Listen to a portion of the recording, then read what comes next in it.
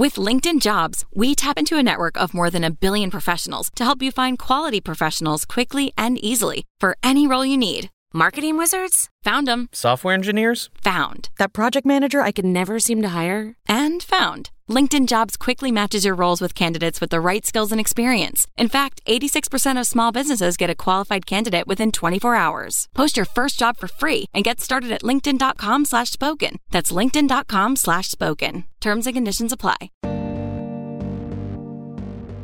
I had a bad boy moment where I was like, I just wanted to create my own merch. So I went onto his website and started creating it, and then started selling some stuff, and then got a bit of a telling off from McLaren because I'm not allowed to do that. And was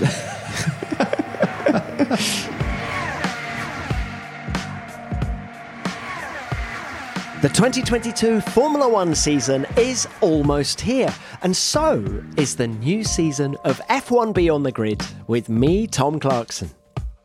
The first episode of Season 5 comes out on Wednesday the 16th of March. I can't reveal too much here, but let's just say it's a big one. You won't want to miss it.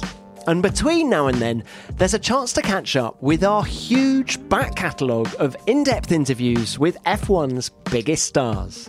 And to help you out, we'll be re-releasing 4 of my favourite episodes. And up first on Beyond the Grid Revisited is Lando Norris.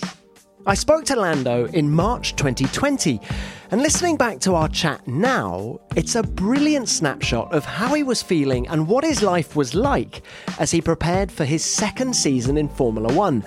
It's only when you listen back that you realise how much he's developed in the time that's passed since then. What he said about his lifestyle, his teammates, gaming, social media, and his place in McLaren takes on new meaning today. And his stories about getting in trouble with McLaren or his early meeting with Red Bull driver program chief Helmut Marko are hilarious. So whether this is the first time you've heard this chat with Lando or you're revisiting it, I think you're going to really enjoy it. Lando, welcome to the show. Thank you very much. Lovely to have you on. The new season's just around the corner. Before we get started, there's an interesting pile of food sat in front of you. Which I've not eaten. Which you have not eaten. I seem to do a lot of these interviews with people eating Daniel Ricciardo, but he was eating chips, interestingly. That's a lot more healthy, isn't it? What is it? A bit of chicken? It's chicken skewers with some sweet potato, some vegetables, and a little side salad. And who dictates what you have for lunch? Are you able to choose, or is it all quite strict? I have my preferences, which is normally a chicken wrap with rice and guacamole. I go through a huge quantity of wraps. This is not on my favourites list, but sometimes you just gotta not have what you always want, because I'll get bored of wraps eventually. So I have to sometimes give myself something I don't necessarily like. So when I go back to having a wrap, it's glorious. my trainer pretty much decides, or doesn't decide, but he gives me a whole list of things I can choose from that I should have. But this is all cold now. I just had a meeting in the truck, and this has been sitting in front of me for at least an hour. Oh, okay. So it might do another hour. But I've been doing a lot of talking. Yeah. And I probably will be now, so it's going to be in front of me for another hour. Well, look, you look in good shape. They always say fitness is cumulative. Yeah. How much better shape are you in now compared to 12 months ago, coming into your first season? I think a lot better. The main thing is how I've done in the last few days. And one of the biggest things everyone struggles with is neck around here.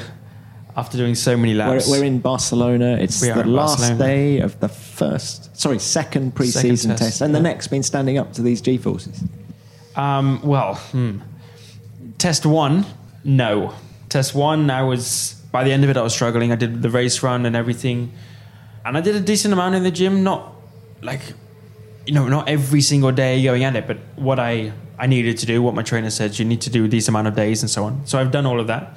So I was feeling good. But I don't even think if you train every day, you're not going to go into day 1 of driving a Formula One car after a winter break and be fine. It's just the way of how driving a car works. You just can't replicate it by someone pulling on your neck and sitting off the side of your bed doing neck exercises. Because you don't have the whole force on your body and your shoulders, you're in the same position. You can replicate it as much as you want, but you're not driving a Formula 1 car until you're driving a Formula 1 car. And these are quicker than last year, right? They are. Is it noticeable on your body, the forces going through? It is. And I think for us, obviously, we had, compared to Mercedes, I'm sure they struggled to make I'm hoping they can't take as much of a step forward as what we should be able to, let's say. And we want to be getting closer to them. So we should be the ones getting much quicker in the corners, which you do notice physically, because you go from doing your qualifying runs, or you do practice runs, you go on new tires, low fuel, cornering speeds go up. You feel it physically straight away. You're going 5-10k quicker in the corners, especially around here, turn 3, turn 1, turn 4, medium and high speed corners, and you feel it straight away. So I imagine for Mercedes, who go even quicker, physically you do need to be stronger to drive a Mercedes than another car. But and for us, we've taken a step forward in those medium and high speed corners, so physically it is tougher. But day one I struggled, and everyone struggled on the grid. I mean, even the people who have been in it for 10 years and know what to expect and how it's going to be. Vettel, Lewis, Max, Ricciardo. You see all of them after lunchtime, their necks they're saying hello to the headrests very often. And so was mine, like being honest, so was mine. But this week I'm much better. Like after recovering and just getting the first week out of the way, the first few days, letting your body recover after getting used to how everything works again. I did my race run, I did all the quali runs, and I was good. I didn't touch the headrest once, which I'm kind of proud of. Yay! Because I'm not the biggest. I'm not the biggest guy. I'm not the strongest. I know that.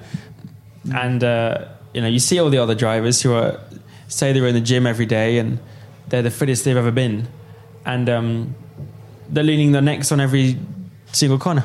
So look, that's the physical differences, right? Yes. Between last year and this year. But as you come into year 2, how does it feel mentally in terms of, the score, the media now, you know how it works, you know how to get the best out of the team. And with that, is there more pressure to perform? There's a different pressure. There's less pressure altogether. Less pressure that I put on myself. I think last year I put a lot of pressure on myself. Because I didn't know how I was going to do. I did well in some testing and everything, but that's not the actual race weekend. But that must have lessened after Melbourne. You had that straight away after Melbourne. Q3 it went down. in Melbourne. Yeah. And I felt much better. Then I did Bahrain, had a much better race. Yeah. Then I had in Australia, even better. So I had a very good first 2 races to give myself a lot of confidence, which I think helped massively. But I put a lot of pressure on myself, not knowing what to expect. Now I know what to expect. I don't need to put that pressure on myself. I didn't need to put it on before, but I was putting it on myself. So now I feel much better for my own well-being, but then at the same time, there's always pressure from just being a Formula 1 driver. You kind of have to be on working for form McLaren the whole time, don't you? Yes. You can't have a bad day. No. Is that true? I mean, you obviously can, but you have to mask a bad day very well. Yeah, you need to come up with the excuse book for, but I just feel like we didn't start the weekend off right, and that led to not working on the setup as well as we should have done. Is that exhausting though? That feeling of you get on the plane to go to a race and you know that from the moment you arrive to the moment you leave on Sunday night, people are looking at you, people are listening to every word you say, people are judging every sector you do on a racetrack. No, I think that is there, but we're still humans. We make mistakes sometimes. It's expected. Of course, being last year in my first year, it was expected more so. So you have a bit more leeway to make those mistakes, and if it does happen, don't worry, don't do it again. But I'm more confident in myself, and I know I will do a better job. But it is, it's Formula 1. There is pressure. There's always going to be pressure, no matter if you're in your. I'm sure for Lewis, there's still pressure. There's still some expectation for him to do well and so on. But I think you just get a bit used to it and it becomes the norm. So then you don't feel it eventually in certain ways. And how has your understanding of speed and how to make the car go quick evolved? It's much better, actually. Especially my understanding for the car and how it works. Because F1 cars are so complicated, it's insane. What, and how to make them go fast? In terms of setup-wise and everything. The differences from a bumpy track to a smooth track and how the car operates. There's always a little window for how the car perfectly operates, and you always want to try and get it in that window for different tracks. And sometimes you can't, and you have to adjust your driving style to suit that. So the understanding for how the car needs to be driven and set up and so on, and my ideas and knowledge for the setup and what, I can now say, I think we should try this, because I remember when we did that last year, that was a good step forward. So I have some memories and things I can look back on and say, we have to do this, or this worked last time, and so on. Do you keep a notebook? No.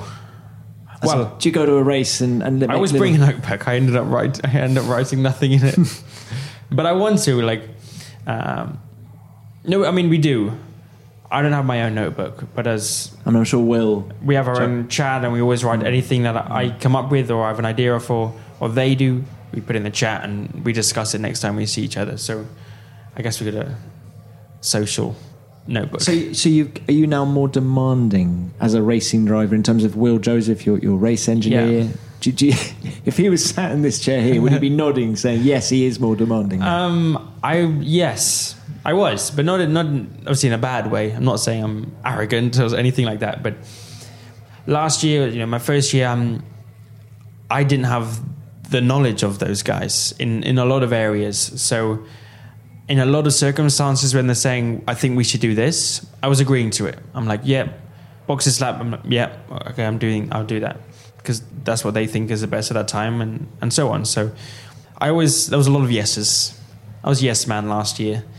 And this year already, in pre-season, they're saying, all right, Lando, box this lap. And I said, no. I feel so bad. No. I'm doing another lap. And I say, no, I didn't feel like I got it right. I need a bit more of a feeling for the setup, or I just want to get turn one right before we go into the qualifying run, or I want to try this or something. So for my own good and for the good for everyone, actually, it's I'm a bit more demanding what I want to do and want to achieve. And it's not just for my own benefit, but I'll do a better job because of it, and then I'll give better feedback on the car because of it, and so on. So, yeah, I'm at the point now, and after doing the season, where they also trust me when I say it. It's not like I always get it wrong, and I'm saying yes because I'm arrogant, but I'm saying yes because it's the best thing for me. So is it fair to say, from a setup point of view, yeah, you maybe followed teammate Carlos Sainz a bit last year, and we're going to see you maybe do your own thing a bit more in 2020? Not completely. Sometimes it was the contrast. Sometimes it was like I would do it, and sometimes I didn't necessarily want the fastest car. I wanted one that I felt good in, and I felt like I could be confident in. Already like in Australia last year. My first time, Carlos was going with a bit more aggressive, one he felt maybe not so confident with. Maybe he felt confident, but compared to me, I'm like a bit stiffer. I don't want that. I want the confidence on the brakes. I want to be able to push the braking, and I don't want to lose confidence, basically. So go for a slightly softer setup and so on. And sometimes I'll be the opposite way of what Carlos is going. So you have that, and then you have the other times where I'm like, look, Carlos did that, and it looked like a good step. Let's just do what he's done. And sometimes that's between FP3 and qualifying. Sometimes that's from FP2 to FP3. So I wouldn't say I just followed what they did because it was my first time and I didn't know what to do. I think, and I'm happy with what we did between my engineers and myself, that we always did what we thought was best for us as a team, and for me and my driving. It's fascinating and fun to hear you talking so technically about the car, because I mean, if I was to say to you, what's the biggest misapprehension about you, the sort of biggest misunderstanding about you, what would it be? Would it be that you're actually very analytical and it slightly goes against the jokey persona that you developed last year? I don't think the outside world hears you talk in such detail about a car and stuff like that. So now's your chance, folks. It's like, yeah, I think a lot of the time I'm quite broad with things. Like when I say something, I'll say it in a quite simple way to most people. But when I get into something, and it's not just saying something, but say I don't know, I think this is something to compare to. If I'm cleaning the house, you've just bought a new house, haven't you? So you're obviously still very house proud. Yes, completely. So let's talk about cleaning the house. If I'm cleaning the house, I get into it and I can't stop until for the speaking. I've described everything and I feel like I've transferred it in the best driver feeling way to an engineer who's not driven a Formula One car, and he looks at graphs and he tries to judge a car from that. Because it's not, we didn't just say, we got understeer here and I just turn the wheel more and it doesn't grip. We have to try and explain it in a way to a guy who designs it and comes up with these ideas. And, you need to tell them every little bit of detail that maybe puts the car in a certain position, whether it's a few millimeters. That's massive in Formula One. So it's like, you need to describe everything. And when I get into something, I have to complete it, I have to finish it, I have to do all the details. So when I'm cleaning the house, I can't just start it. Like once I've started, I will spend all night until 3 a.m. or something, probably because I've started at like 12 o'clock and I just had a stupid idea to go, I'm going to start cleaning up. I just can't stop it and go, I'll leave this for tomorrow. I have to complete it and do everything, and then I go to bed at stupid o'clock, 4 a.m. going... Having cleaned the house. I've cleaned it. That's amazing. And I come down the next morning, probably knackered, and go, but then I'm happy with myself. And I'm like, nice. Are you a bit of a night owl? Oh, completely. So what I mean, you say you go to bed at 4 o'clock in the morning, and that... I was surprised on a rare occasion that I've decided to clean. But is it... I mean, are you a midnight? Is it? Oh, yes. I... midnight to bed? Yeah. I mean, actually, lately... And so over the winter I was going to bed too late for going back to McLaren, for going back to doing what I love. And for working and operating at my best, I have different times. So I want to spend all night having fun and playing games and whatever. There is no limit to that. That can end up, sometimes that doesn't end. I'll spend the 48 hours doing it. And then hang on, stop. Really? Yeah. Really? 48 hours there was non-stop gaming? 48 hours? I would say I wake up at 10 in the morning, have some breakfast, get on the computer for a few hours, have lunch, and pretty much spend, let's say, 2 o'clock until 7, or actually won't be able to, 2 o'clock till 9, I'll have dinner, and then go from 9 till the next day. What time? All through the night? 7 till 7 a.m. Till 7 a.m. Still playing. Breakfast. Then I'll spend all the way till like midnight the next day. That's extraordinary.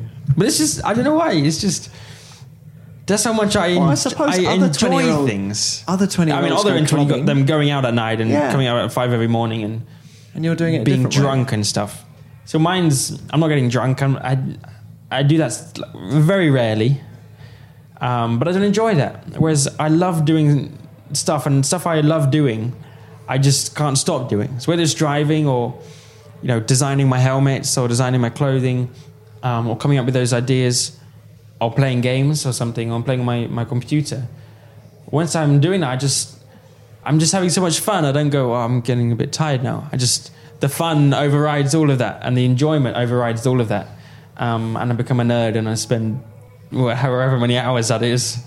When you say designing your own clothing, what do you mean by that? I didn't. Well, I had a bad boy moment where I was like, I just wanted to create my own merch. So I went onto his website and started creating it, and then started selling some stuff, and then got a bit of a telling off from McLaren because I'm not allowed to do that. And was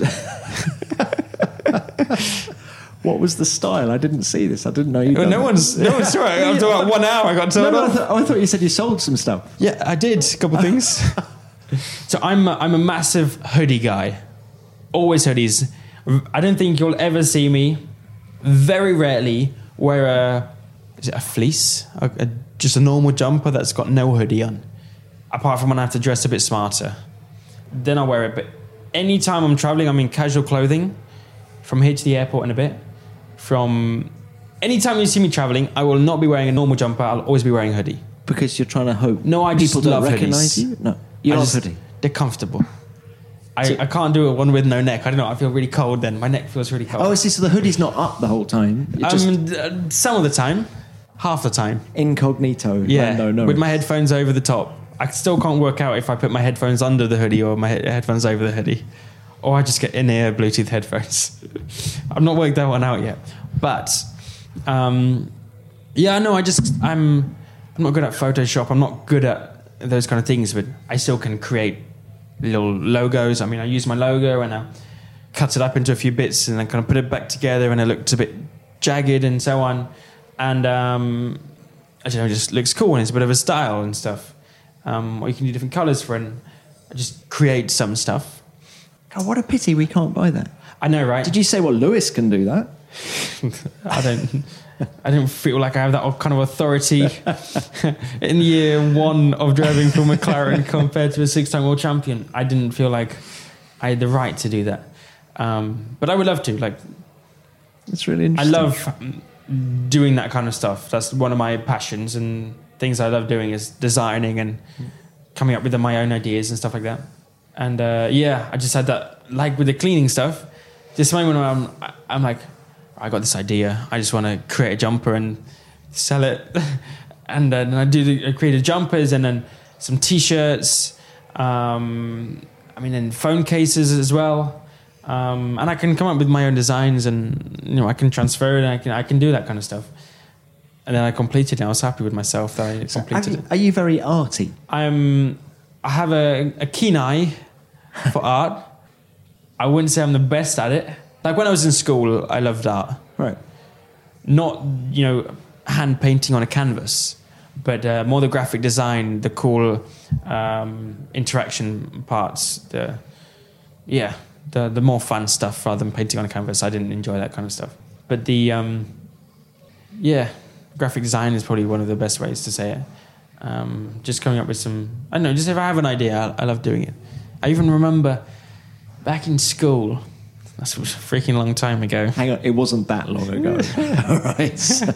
I assure you it was longer for me. 2011.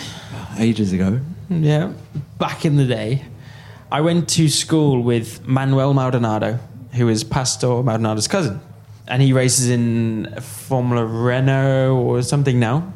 And I went to school with him, and we, of course, we're like best mates because we knew everything about racing. And just was he racing? He was doing, at the time.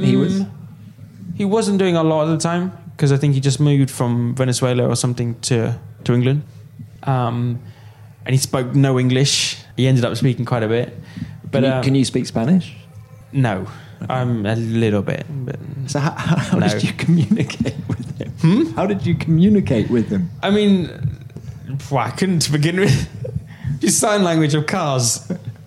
Push. And I still got this, we created this on a big poster. We coloured in, it sounds really sad now, coloured in like a picture of the Joker. The Joker. And we traced it from the projector onto this big poster and we coloured it in. And I know it's still really cool. I actually have it at my parents' house. It's still there. But no, we just have this cool things which I like and I have an interest for, which I love. And I love to keep those things and keep the memories for it. And that's something I love doing since I was really young. And doing some photography and bits and bobs. So as a kid, is that what you were good at outside of racing karts and cars? I don't think I was ever good at it, but I would spend a lot of time doing it, like hours and hours and hours, colouring in, like coming up with the helmet designs, not even my own, but just making an idea or having an idea and coming up with it and stuff. And I spent hours doing that, and I did a lot in school and come up with the drawings and find the bottle and try and draw the bottle, but I was not very good at that.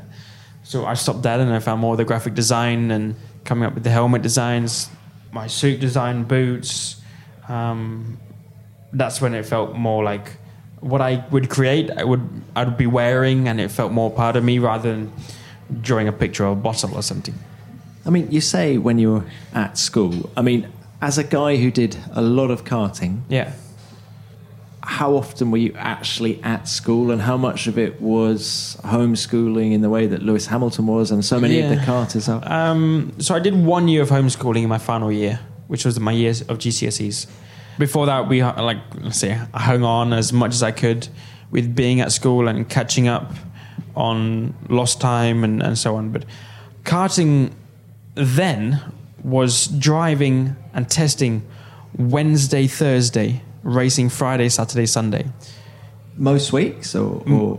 Majority of weeks. I would say at least 2 every month. Maybe probably, 2, 3 every month. Or were you abroad? No, this is abroad, international. Mainly Italy, Spain, UK. And that's a lot of time. Wednesday. So I travel Tuesday evening or Tuesday lunchtime. Would have to leave sometimes. So you did 1.5 days a week. It was awful. I don't know why would anyone come up with the idea of Wednesday, Thursday, Friday, Saturday, Sunday weeks of karting. And this was when I was 12, 13. But it was, kids who are doing that at already like 9, 10 years old. So it's a bad thought process, whoever came up with that. And I think now they've changed it. So it's a lot of the time Friday, Saturday, Sunday, or Thursday, Friday, Saturday, Sunday. Did you feel you were missing out? Or were you just loving the karting so much? No, I mean, I wouldn't change it for anything. Of course, I missed out on things. And I missed out on a lot of normal people things and stuff you grow up doing with your friends at school. I've not really kept in contact with any of my friends in school, which is sad. It is kind of a sad thing to think about. But I do feel like I missed out on certain things. But at the same time, I wouldn't want to change it to do anything else. But what's it like being on the road in Italy, age 12, 13, being homeschooled? So what, you had a teacher come with you in the truck? Or? No, so I was homeschooled in GCSE time, so 20... Oh, sorry, you said that, yeah. I don't know what year that would have been. 2014, 2013. What year? I don't know what year. But what's it like to be on the road the whole time as a 12, 13, 14-year-old? I mean, I was loving it because I was missing school. It was great. It was tough. It's not all. It wasn't all. Who was in the entourage? Who came with you? Did mum, dad come with no, you? Never my mum really, but always my dad and my brother. Like my brother did karting all the way till we started together and did karting till 2014. The year I made the transition I did Ginetta and the World Championships, and before F4 in 2015. So Ollie, is he the reason you got into cars and karts? No, it's the opposite. Because he's the reason. There's no racing history in your family, am I right? So how did it all happen? So I watched it on TV. Sometimes I watched MotoGP. It's the story I actually tell a lot. Is I watched MotoGP before I watched F1 or F2 or anything like that. Hence Rossi. And he was the first kind of cool character, which being 4 or 5 years old, I just loved it. It was so cool, and the colours and everything. And he's the guy since that age that I've always looked up to. And so, sorry to interrupt the train of thought, but when you met Rossi, Valentino Rossi we're talking about, you went to Silverstone last year, didn't you, to the MotoGP race. What was it like? So he is your hero. If I was to say to you, who is your hero, would you say Valentino Rossi? Right. What was it like to meet him, and what did you say? What was it like to meet him? Well, it was weird because I'm at the point where I'm old enough now and like mature enough that you act differently around your heroes than you would have done if I met him when I was 10, and I would have been a massive fanboy and just couldn't stop screaming. Whereas now I'm at the point. I think I was 19 then, and you act more normal. You don't get overexcited and stuff. But well, I want to say, I don't know what I would have done if I didn't watch him, but he inspired me to do a lot of the things that I've done and to start motor racing and start. Did you tell him that? No. What was the first thing I said? How's it going? So boring. Yeah, it was one of the first things was, so how's it going? Because it was in the middle of the race weekend. It was Sunday morning. They just had warm up. And how was it going? And we decided that hopefully in the near future we can do a race together. He does a bit of car racing. He did Dubai 12 hours, is it? End of last year. So he does a few car races. He was quick at Valencia in the Ferrari back in 2006. Back when he was testing. He tested alongside Michael Schumacher and did a proper job. Really good job. Okay, so look, he's the reason you got into motorsport. So a lot of people might then say, why are we not having this conversation in a MotoGP paddock? Yeah. Why the car racing and not the bike racing? Well, so I started on bikes, and I had a little motocross Yamaha when I was much younger. Still got it now, actually. Can't start it for some reason. And I started to do that, and I loved it. I would spend as much time doing that as I could. But I had one little crash. I mean, it was a little crash. It felt a huge crash. And I just tried doing this little jump, and I had no idea what I was doing. And I went over, and I landed on the front wheel, and went over. The bike landed on me, and I was still 7 years old. Scared me. Didn't want to do it. And I kind of stopped for a little while.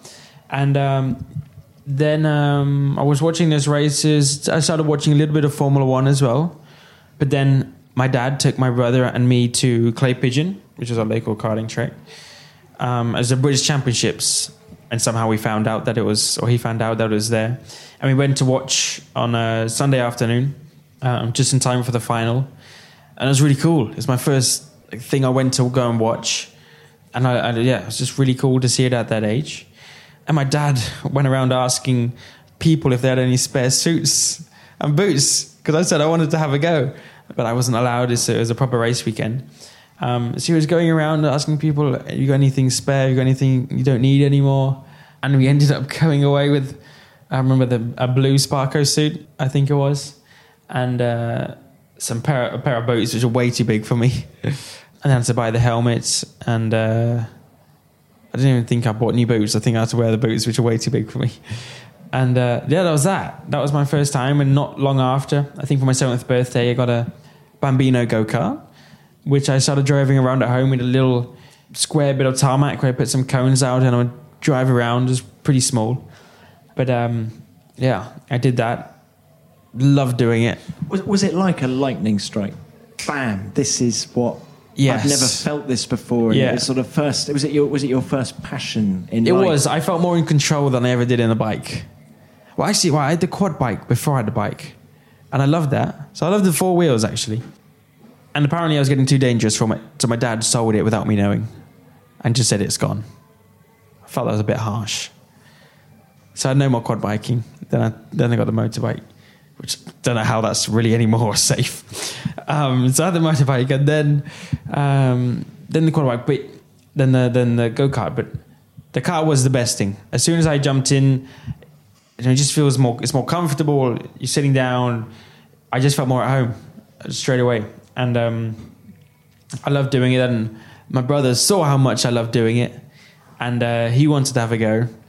And then he loved doing it. And then... So you did it together. It was something you and him, a bit of sibling rivalry? Pretty much. Well, I only raced against him for the first year or so, because he's a bit older than me, 4 years. Who was quicker? To begin with, he was quicker.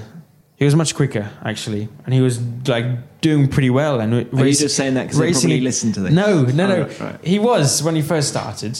Just reiterating that. We were racing with George. And at that point, we were nobody. With George Russell we're talking about. George Russell. And George was the guy. He was the champion. I don't know if he was the champion, but he was the guy winning races. He was a cool guy. if we ever got to racing, we're like, oh my God, we get to... George overtook me today. It's so cool. And he was... Yeah, that was how we started, not knowing anything. And it was just cool to be like on track with George Russell. And he was racing with them, and he did really well in a lot of the races, and I was always a lot further back. But my brother's quite tall, 6 foot something, and that is a disadvantage in karting. But whenever it was wet, and it's an advantage, it's an advantage, because I was terrible in the wet and I was small, so it was a disadvantage for me. He was really good. He was pole in the European Championships in PFI, which is a karting track in England. Then he was pole in, I think, another European race in La Conca in Italy. Okay, all right. Yeah, he can do it. Beating me both of those times. This was in 2014, our final year. And he had 2 poles and I think I had none. So his ratio of... So why did he stop? So he didn't enjoy... He liked the social side and the how relaxing karting was. You know, we go out there on a Wednesday and it's a lot of time with a lot of friends, a lot of competitors, but you knew a lot of people. I'm surprised your folks didn't have social services after them, taking both of their sons out of school on a Tuesday, did you say? Yeah. But I mean, there's a lot of drivers doing it, and he really enjoyed how open and fun it was and enjoyment. When you get to car racing, it's a lot more serious, costs a lot more money. You're going a lot quicker, it's more dangerous. And he just didn't enjoy that as much. He loved the karting and didn't enjoy the car racing as much. Was that easier for you when he wasn't around? Did you prefer being the focus and the... No, no. It was fun when we're driving together because we're trying to beat each other. It was competition, brotherly competition. It was different when he went away, but it was... I mean, by the time we stopped, I was 14. I had a bit more of an idea of what was going on, things I wanted to do. This was the year of doing Ginetta, and he was doing karting. So it was still different, and I just, would start travelling alone, and he wouldn't be there. So it was a bit weird, but then... Was George Russell a mate back then? Or was he just who... No, he was more the guy we looked up to. No, you still have to be mates, I suppose, or not?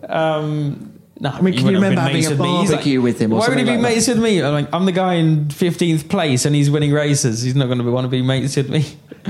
By the time we got to the end of karting, we were mates. The first few years we won. We didn't know him at all. But then as we kind of took a few steps up and he was racing abroad and then I started racing abroad, another Brit, then you start to get to know him a bit more and you speak and...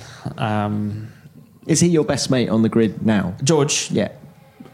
Him, Alex, and... The Brit pack? Him and Alex, we just know well. We get along really well because of racing last year and kind of going up in karting a little bit together. But then on the side, obviously, Carlos and Max. Those are the group of guys that I speak to mostly. Max because of doing all the sim racing. But you raced against Max in karting as well? Never. I'm sure I've seen a photograph of you two. There's 2 of us because I won the European Championships that day. Different and he won the European Championships that day, but in seniors. Okay. So you were in the same paddock, but not the same paddock, race. but not in the same category. Can we talk about those relationships a bit? Because, we're sitting in the McLaren motorhome, and this is where Senna Prost had their thing going on, and you could also, I think, include Lewis and Fernando Alonso back in 2007, and there's always been, a bit of needle, and I find the friendship with Carlos seems genuine. Yeah, is it? Yeah, it's not.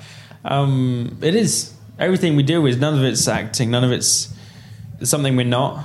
We're both just enjoying being where we are, working with each other. And with McLaren, that we're free to just be who we want to be. We don't need to hide or be somewhere we're not. Like I think you do see in other teams. From what I've seen of Carlos, he's very different to what he was the last few years.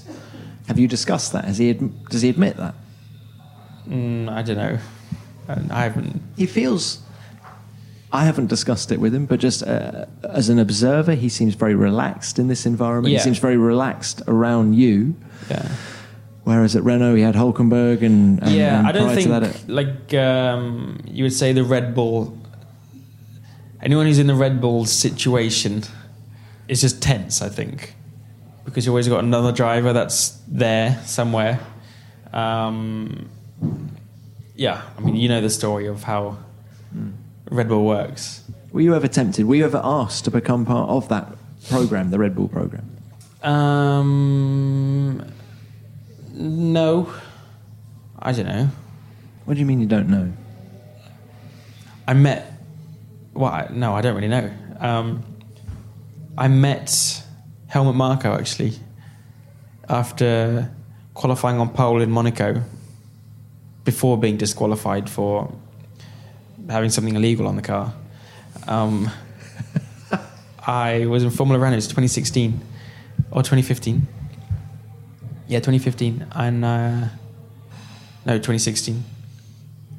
Yeah, 2016. I was on pole, and my manager got a call from Helmut Marko, and I went to go and see. From our paddock, which is like a mile away from where the track is, all the way to in the paddock of F1. Freaking awesome. Never like hardly ever been in there. Onto the Red Bull barge, and I walked in, met him, had a little conversation. I still remember pretty much everything he said. Oh, go on, do share. I'd imagine he was very generous in his praise. Yes. He just wanted to kind of know a little bit about me, I guess, and asked me a few questions. How much does a Formula Renault car weigh? I've got no idea. I'm like, I had to come up with a word. I had to come up with something, didn't I? I had to come up with, 400 kilos, 426, and something like that. And he's like, oh, okay. I'm like, I think I even actually ended up saying, I don't really know. And then the next thing he said was, I don't know if I should say it. The next thing he said was, well, Max would know. Max knows everything about the car. And I don't know. I didn't know what to say after that. I was just like, right, okay. I can't really remember what happened, but I didn't say anything. I was just like, okay, moving on, kind of thing. I was speechless, and that was about that. That's what. So no offer. No offer. No. I was in a good position with what I was doing, and my manager as well looked after a lot of the conversations and stuff like that. And for the best, I think. There might have been something, but I ended up obviously not joining Red Bull, and continuing in the run and the situation I was in at the time, which was just doing well in Formula Renault, ended up winning that. Being a free guy, basically, not getting caught up in the Red Bull. Once you're in, you're on a tight leash with what you can do. I'm sure Carlos has told you a bit about that. Yes, he has. Yeah. For my manager knew for me was the best thing was to be on my own and not be with Red Bull or even another team at the time, because I still had the possibility to go through to F3 and F2 and do that before having to or choosing to join an F1 team.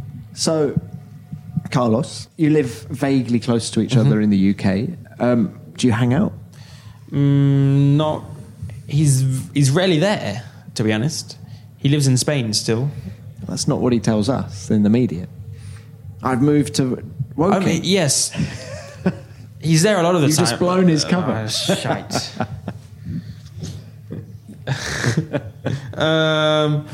He's 50-50. He lives in Spain. He still goes and lives with his family a lot of the time. But I would say he's there a good 2-3 days a week. Always there, obviously, to be at McLaren. So when he's there, he's mostly at McLaren. Normally for the weekends he flies back, and then for the week after he'll come back. So when he is there, we'll play on the sim or go play top golf. Together, you'll go to the driving range and yes, whack a few balls. I mean, he's really good at golf. Yeah, he is. I'm freaking awful. Oh, yeah? So he has a lot to. Yeah, he actually helps me quite a bit. But so what happens when it gets tasty? And let's hope that the McLaren is competitive this year, and you guys are fighting at the sharp end. When it gets a bit tasty on track between you, and you're fighting over the same bit of tarmac, do you envisage a situation where it's going to get out of control, or do you think that the friendship is deep enough for you guys to be able to deal with whatever might come your way? I know at some point in the future, and this year, it's going to get more tense and more iffy, and we're going to probably fall out a few times in terms of getting frustrated with one another, or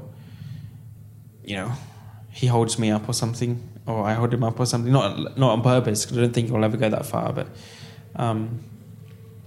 you lose out on a position or something because you're racing or you're side by side and you squeeze him and he has to run off, or I have to run off the track.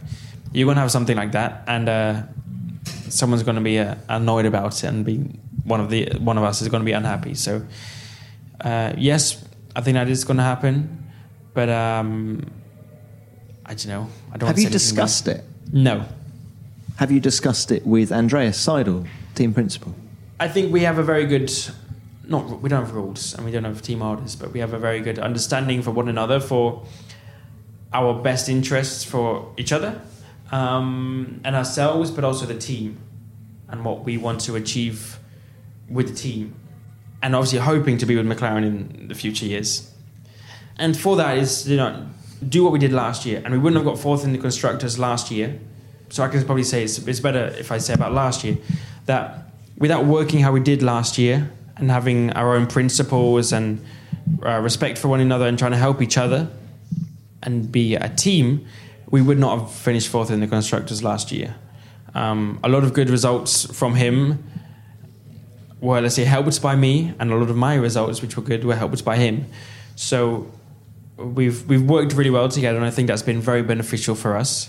And of course, that's more what I meant by, if we can stay with McLaren, that's our goal. Is we want to be winning races. We don't want to just be P8, P9 like we were last year. We want to be winning and doing even better. So for each other and coming into this year, I think we did the best job we could to work together. How confident are you of getting another year out of McLaren? At least another year? I don't know. It's a difficult question because... Does it weigh on your mind? No, not yet. Probably will coming later on in the season. At the moment, I just need to just do what I did last year, pretty much. I think that was a good start. There's things I need to work on for them to be very confident. But they give me confidence, and they're honest, and they say what I'm good and what I need to do better on, which is very good. And that gives me the ability to work on those things and be a more complete and better driver. And as long as I work on that, I think I've proven a lot of reasons why I should be able to stay, and given that little bit more time to work on these small things, but at the same time that I've done a good enough job last season already, knowing that I'll probably only improve to stay with the team. So Max Verstappen is also a mate, you say? Yeah. He's also a teammate, isn't he? Team yes, Redline. He is. Who's quicker? We're talking about e-racing now. This is tough. We're very similar, in fact. It ends up coming down to who spends the most time on the simulator. And we're both very committed to spending a lot of time on the simulator, testing and putting in laps. He's the same as me, I think, in terms of when he wants to do something well, he spends a lot of time trying to be perfect at it. Especially when it comes down to the driving and to racing. So, housework. I don't know about that. I don't know. A glorious life in Monaco. No, I'm not too sure, but we both push each other, and we're both very competitive when it comes to driving on the simulator. We both want to beat each other just as much as normal and as driving an F1 car. So, yeah, It's good. It's just competition. But again, we've not raced each other on the actual track yet. So, what about Lewis Hamilton? How are relations with him? How well do you know him? I don't know him. Let's say I've only really seen what you've seen. Do you chat when you're on the bus going around waving at the crowd before the race? No, he normally has his headphones in and he's on his own. So I don't think he really speaks to anyone normally. Did he talk to you at the start? I wished him Merry last Christmas and Happy New Year. In Abu Dhabi, you said no, that? I mean, I texted him. Oh, okay. I've got his number. And I can all right. sell it. And did you get a reply? I did. And he wished me back. Yeah. I don't know if it said Merry Christmas. I remember Michael Schumacher always used to make a thing out of getting to know all of the drivers on the grid. So a new guy, Pedro de la Rosa, used to say his first race in 1999 in Melbourne, the person who opened the door of the hotel for him, the Crown Towers in Melbourne, was Michael Schumacher. Yeah. And they had a chat and Michael introduced himself. There was none of that from Lewis towards you. No, it's more... No. Oh, yeah, how are you doing? Then he's off. Right, okay. So what about the press conference at Silverstone last year then? Lewis was in that press conference. Daniel Ricciardo was in there. You were there as well. Yeah, I was. I remember it vividly. I mean, that was funny. Yeah. Can you share the joke now, 6 months on? Everyone knows the joke. You should know. It was in the script after. I can't remember the joke. You'll have to tell me again. All right. I can't remember what was going on. I was talking about moustaches, weren't we? Yes, we were, yeah. And how Lewis can grow one very well. And I said, yeah, I've been growing one for, 19 years. Still not going so strong. And then Daniel peered over to his left and was like, have you even got pubes yet? And as a joke, I answered no, but just between me and him. So no one could really hear. You can only see us saying it after. And nothing happened for a few seconds. And you know when you're in school and you got your mates that kind of made you laugh, but you're trying to concentrate, and then you look up, but you just see him giggling, and then you can't help yourself but just laugh. It was that situation, and we was talking about it. And Danny's he's a funny guy, and I kind of looked back over, and I just couldn't stop laughing. Yeah. My jaw was hurting. I was laughing. It was I couldn't ask you another question as the MC, could I? You were gone. No, gone. The man was gone completely. But I love that you're just so relaxed in this environment. Yeah. That's what I took away from that press conference, is that this guy Lando Norris. You know, there are a lot of people who are quite nervous before that kind of thing, and yet you're just so easy with the whole thing. It's like, well, I mean, I'm nervous. I need to answer the questions right. I can't just say whatever. I still need to be a little bit within the, sponsors and team and what our goals are and everything like that. So I still have to. You still need to talk a little bit about. You have to still be a team player kind of thing, and say what you should say and not say what you shouldn't say. But so I'm still nervous about that, and it's live TV and everything. You don't want to mess up, make a fool of yourself like I did. oh no. But it's still still trying to be normal and just you, and then him making you laugh. It's still just, that's what happens. And if we weren't in that situation, I don't know, maybe it wouldn't have been as funny. I think it was just funny that we're in front of a live TV and you're asking the questions, and it just situation made it even worse. But yeah. You got McLaren a few headlines that day. But I did. It was all part of the plan. It was all my script. Yeah. Now look, there's one last area I just wanted to ask you about, and that is the whole sort of social media thing. Yep. And how close is the virtual Lando, the guy that we see on Instagram and twitching and all these sorts of things? How close is that person to the virtual? How close is the virtual Lando to the real Lando? To me, well, I think what you see on Twitch is just me. I mean, it's just me with a camera in front of me. Why do you do that? It's just good fun. If I'm spending those 36 hours playing on my computer or whatever it was, I would never do that solo. I couldn't just spend that time on my own. I normally play with some friends, or I'm, playing with some other drivers, or playing with some people I know. But at the same time, if no one else is on or wants to play, then I stream, and you can just interact with your viewers. With my not viewers, my fans, and people that want to see a normal me, a normal driver that sits at home and plays on a computer like a normal person, and that I'm not some hero that just magically drives an F1 car, and everything I do is like something that they could dream of doing. I still just sit at home and play on my computer. So I know it's just good fun, and it creates a lot of laughs a lot of the time, because you have people saying stuff, and I'm chatting with people online, but you're just answering questions. They create challenges. You can make people's day by you can do giveaways, you can do whatever. That's where I started my merch, actually. That's where I started all of it.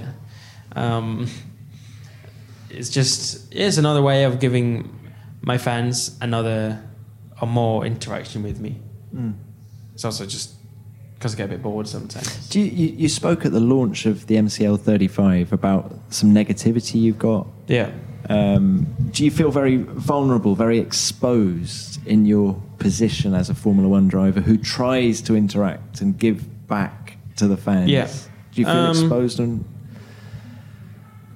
I guess you do a little bit. You do.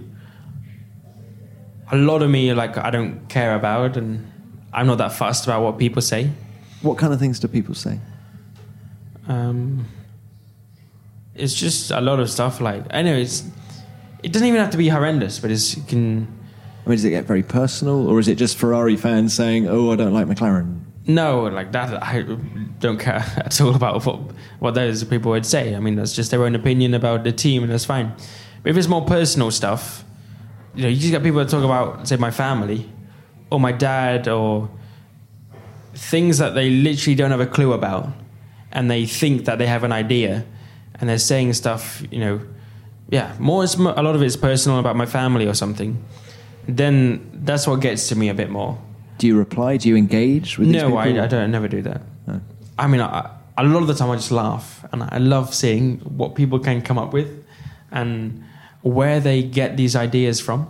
Yeah. So I love seeing that sometimes, but there's still some things, and it's more than about what people see as in me. So the thing that I said I was going to change with social media was I make these jokes and I post them online, and I have fun, and I don't just post about Formula One cars like you get a lot of drivers. Not obviously a lot of drivers, like some of the drivers do. But I post a lot about fun and what I do at home and stuff like that, which, again, then not all my fans want to see. A lot of them just want to see McLaren and me winning and stuff like that, which I'm still fine with.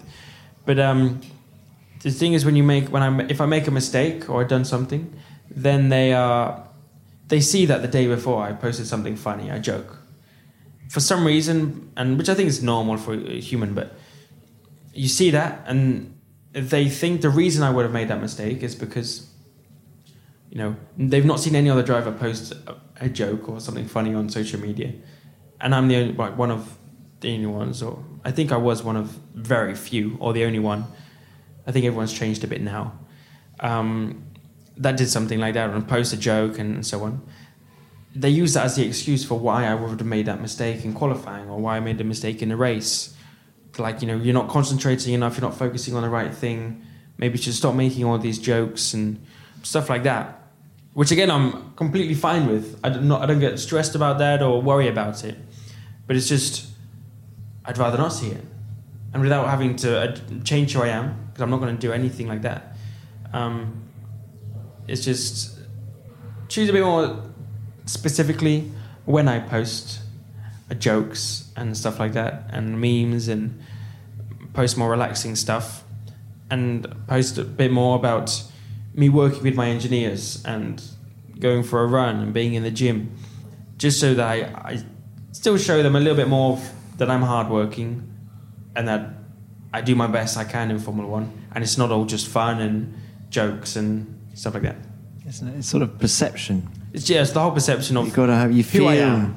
But isn't that? And I'm fine with what a lot of people.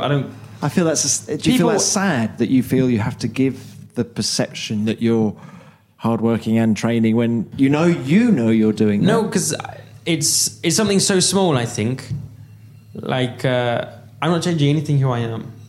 I'm just posting like what times and how often I post about something funny, which is like so easy to do. It's not like I have to go and spend so much time thinking, right, I can't do this now and I have to not be me. It's just I don't post it until after the weekend. Simple as that. Or something like that. It's just something small, which I don't think that's sad because it's so small. But if it gets to the point where I'm like, I just can't be me and so on, then that's the sad point. But I'm not anything like that.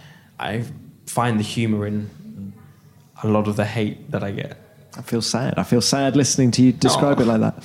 But well, let's end on a positive note. Yes. By the way, the chicken still hasn't been touched. It is still there. It's not been even touched. We predicted that, didn't we? We predicted that the chicken was going to be touched. But look, final thoughts then. What have I got?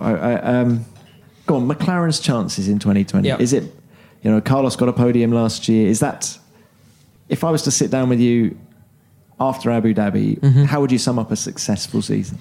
I would sum up a successful season by,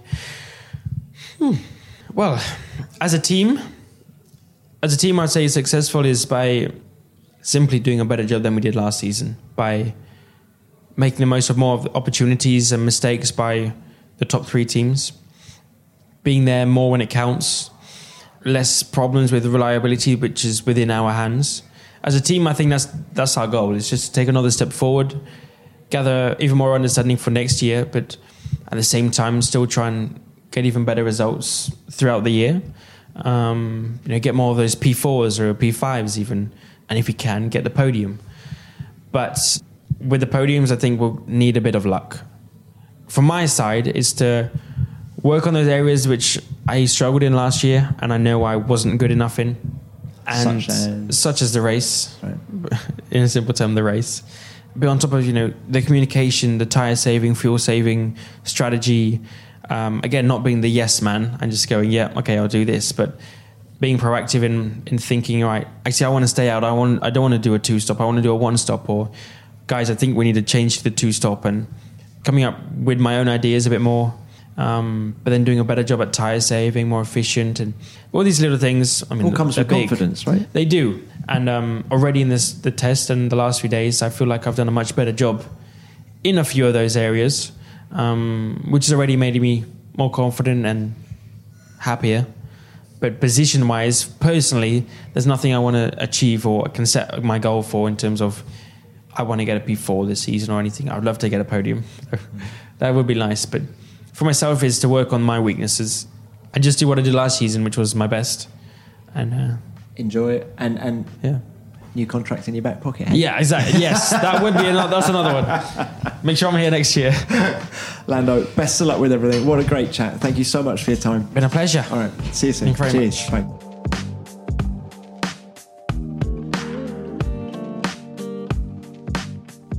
A lot's changed for Lando since we recorded that chat, and I hope we'll catch up with him again soon.